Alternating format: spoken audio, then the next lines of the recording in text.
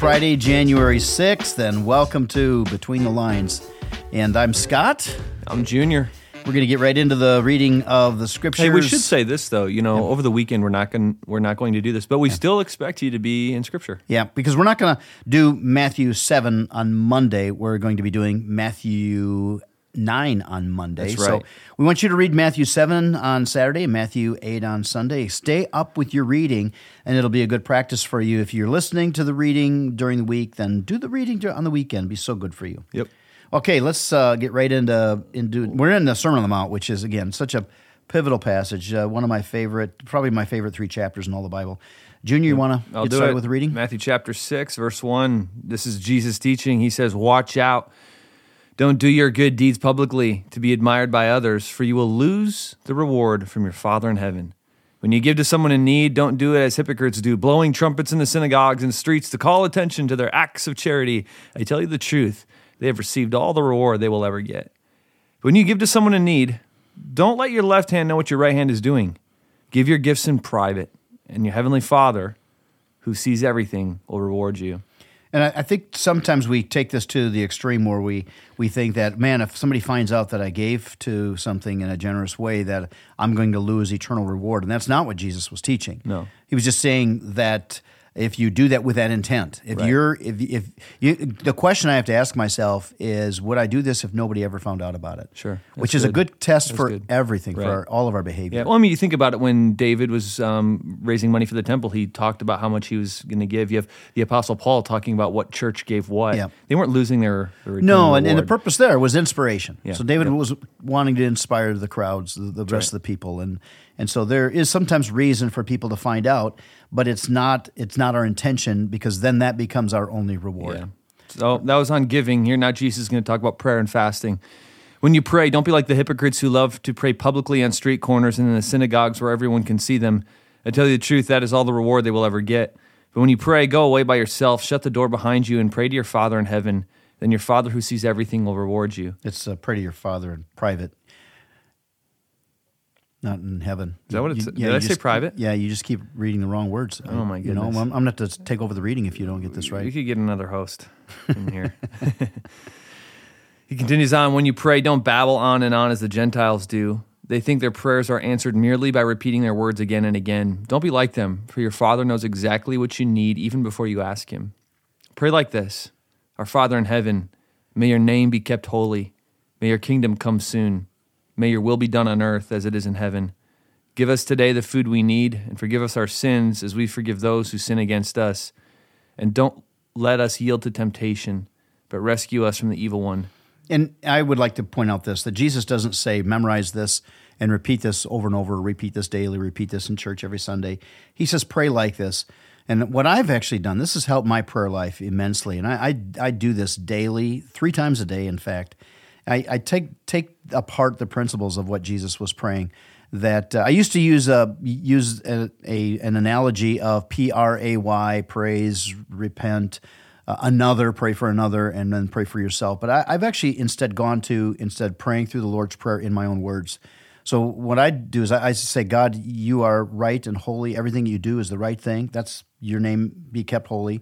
May your kingdom come soon. I say, ask God to come and take over the kingdoms of this world and take over my kingdom. I long for your return, along when you're in charge.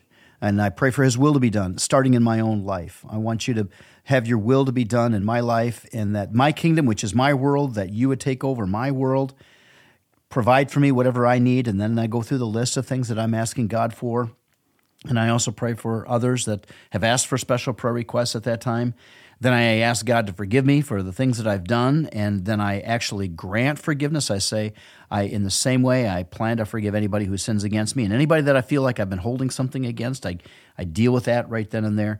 So He actually provides for us a formula to pray well and to maintain a right relationship with God and then others. Yeah.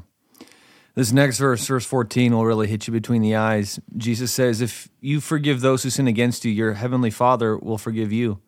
But if you refuse to forgive others, your Father will not forgive your sins. And Junior, I just want to say that I forgive you for reading the wrong word just a few verses ago. Verse 16, and when you fast, don't make it obvious as the hypocrites do, for they try to look miserable and disheveled so people will admire them for their fasting. I tell you the truth, That is the only reward they will ever get. But when you fast, comb your hair, wash your face.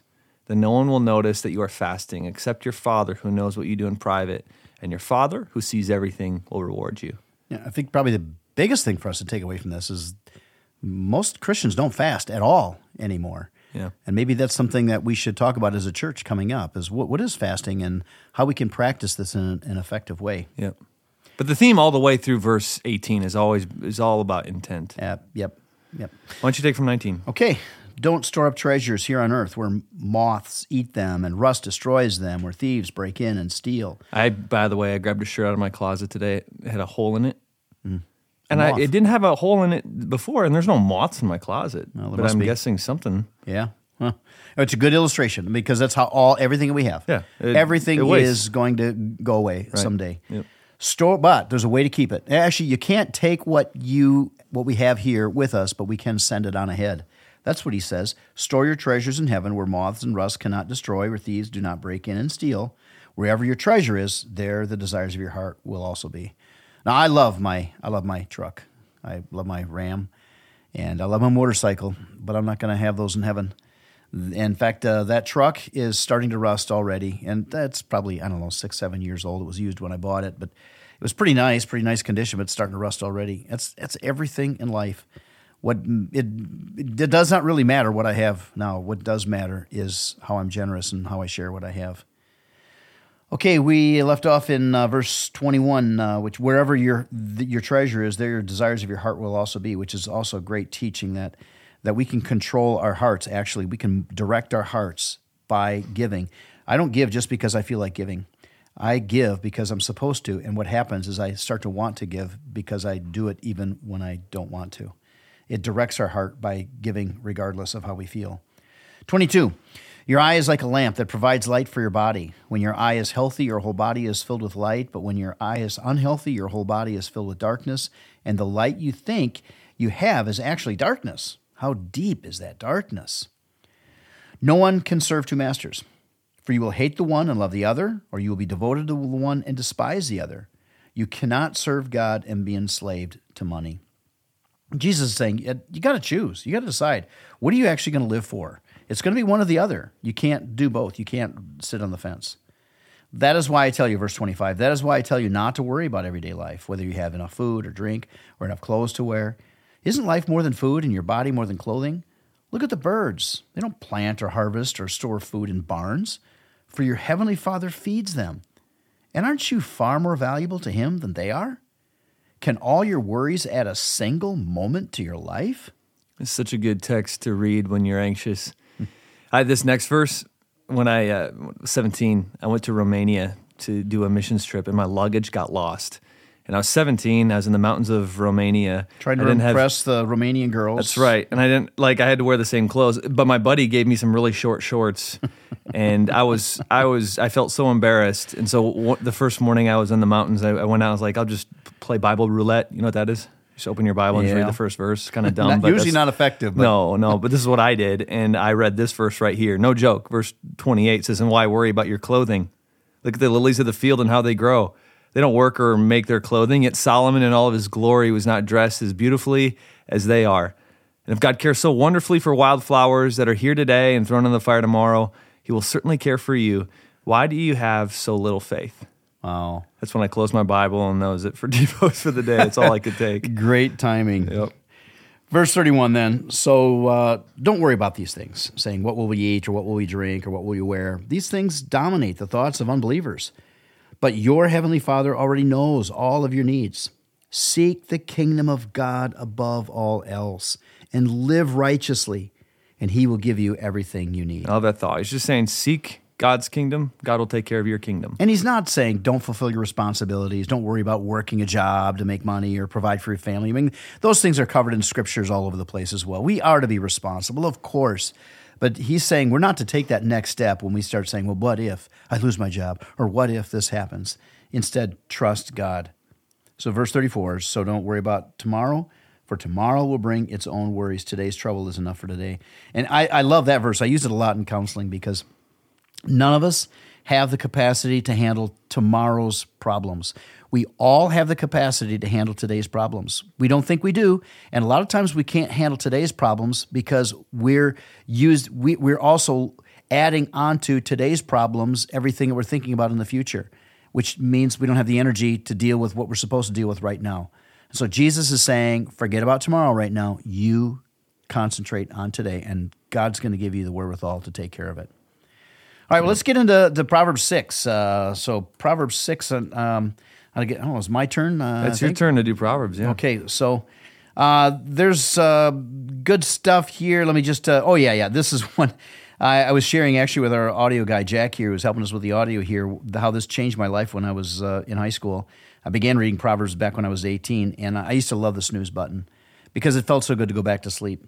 And it says in verse 9, but you lazy bones, how long will you sleep? When will you wake up?